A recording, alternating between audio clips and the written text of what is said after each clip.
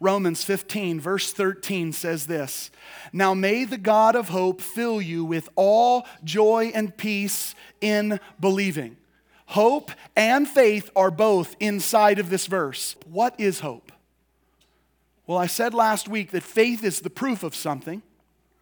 Therefore, hope is the something that it proves. Many of you have seen this illustration before, but in times past, I've used my chair as an object lesson.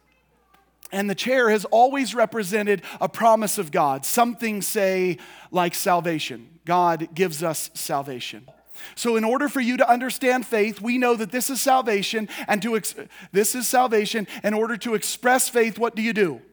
You just sit. This is as work-based as faith is.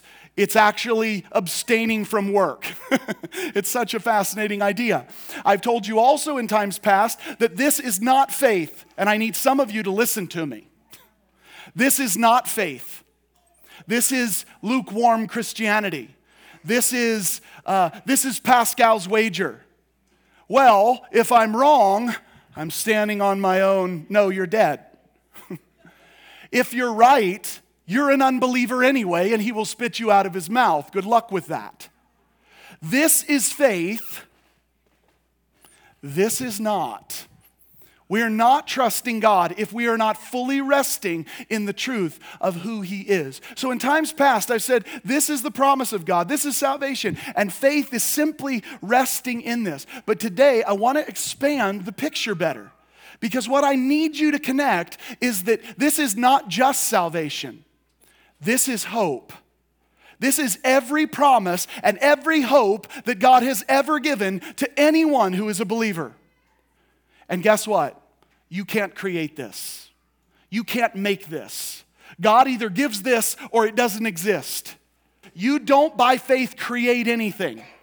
You put faith in what is or it's nothing. Okay, so please understand where I'm going with this. The chair is hope. So God is the God of the chair.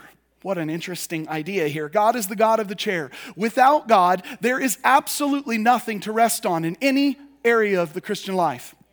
Nothing to rest on. I've said it in the past that faith doesn't create things, right? This idea, just so you know, this idea that we speak into existence things is pagan nonsense. Please stop talking about it. You create nothing. God speaks that which does not exist into existence. You believe it, that's fine, but you don't create anything, and you need to understand that you don't create anything. The scripture does not say, by faith you can create a mountain and then tell it to move. The scripture says, by faith you can speak to the mountain, move, but understand what you're doing. You're putting your faith in that God said you can move mountains.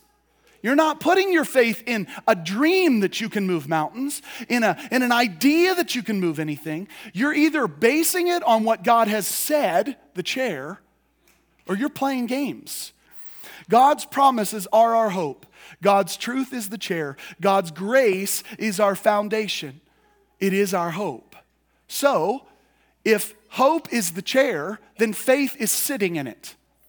If the chair is the foundation, if hope is the foundation, then faith is building the house on top of it. Okay? Faith is trusting in God and doing exactly what it is that he has said. So we could render Romans chapter 15, verse 13, may the God of the chair fill you with all joy and peace. May the God of the chair, may the God of hope fill you with all joy and peace. But look at that next part of the line. It says, may the God of hope fill you with all joy and peace in believing. Before we zero in on joy and peace, I know everybody's itching for joy and peace. But before we go there, let's look at faith. We need to understand it.